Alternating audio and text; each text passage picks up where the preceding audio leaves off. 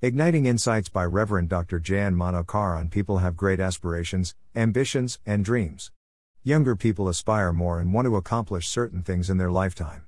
However, most cultures do not allow them to soar like eagles. They are like caged birds or birds whose wings are cut. Even family members could do this damage. Joseph's brothers wanted to snuff out his life so that his dreams are nullified but restrained by his eldest brother, then they stuffed him as slave. However, God made him shine in Egypt. 1. Stuffed in. In many cultures, there are traditions. Culture says, be stuffed in. That means, a person must be within the systems, even though it is suffocating and destructive.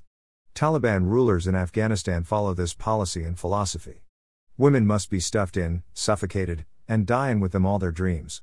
They cannot have education, work outside home, travel alone, etc.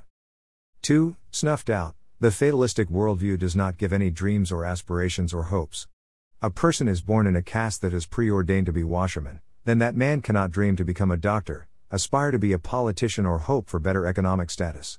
Their spirit to live, enjoy, dream, or aspire is snuffed out.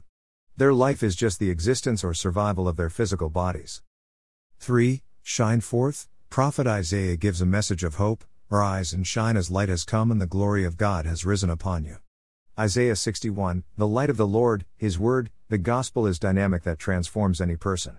Those who look upon Him, their faces will be radiant, and they will not be ashamed.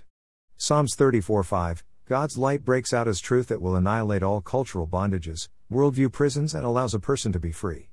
John 8:32. You are neither stuffed in nor snuffed out. You are called to shine forth. Culture and religion will imprison you while the gospel will set you free to be light of the world. Have I risen to shine for His glory?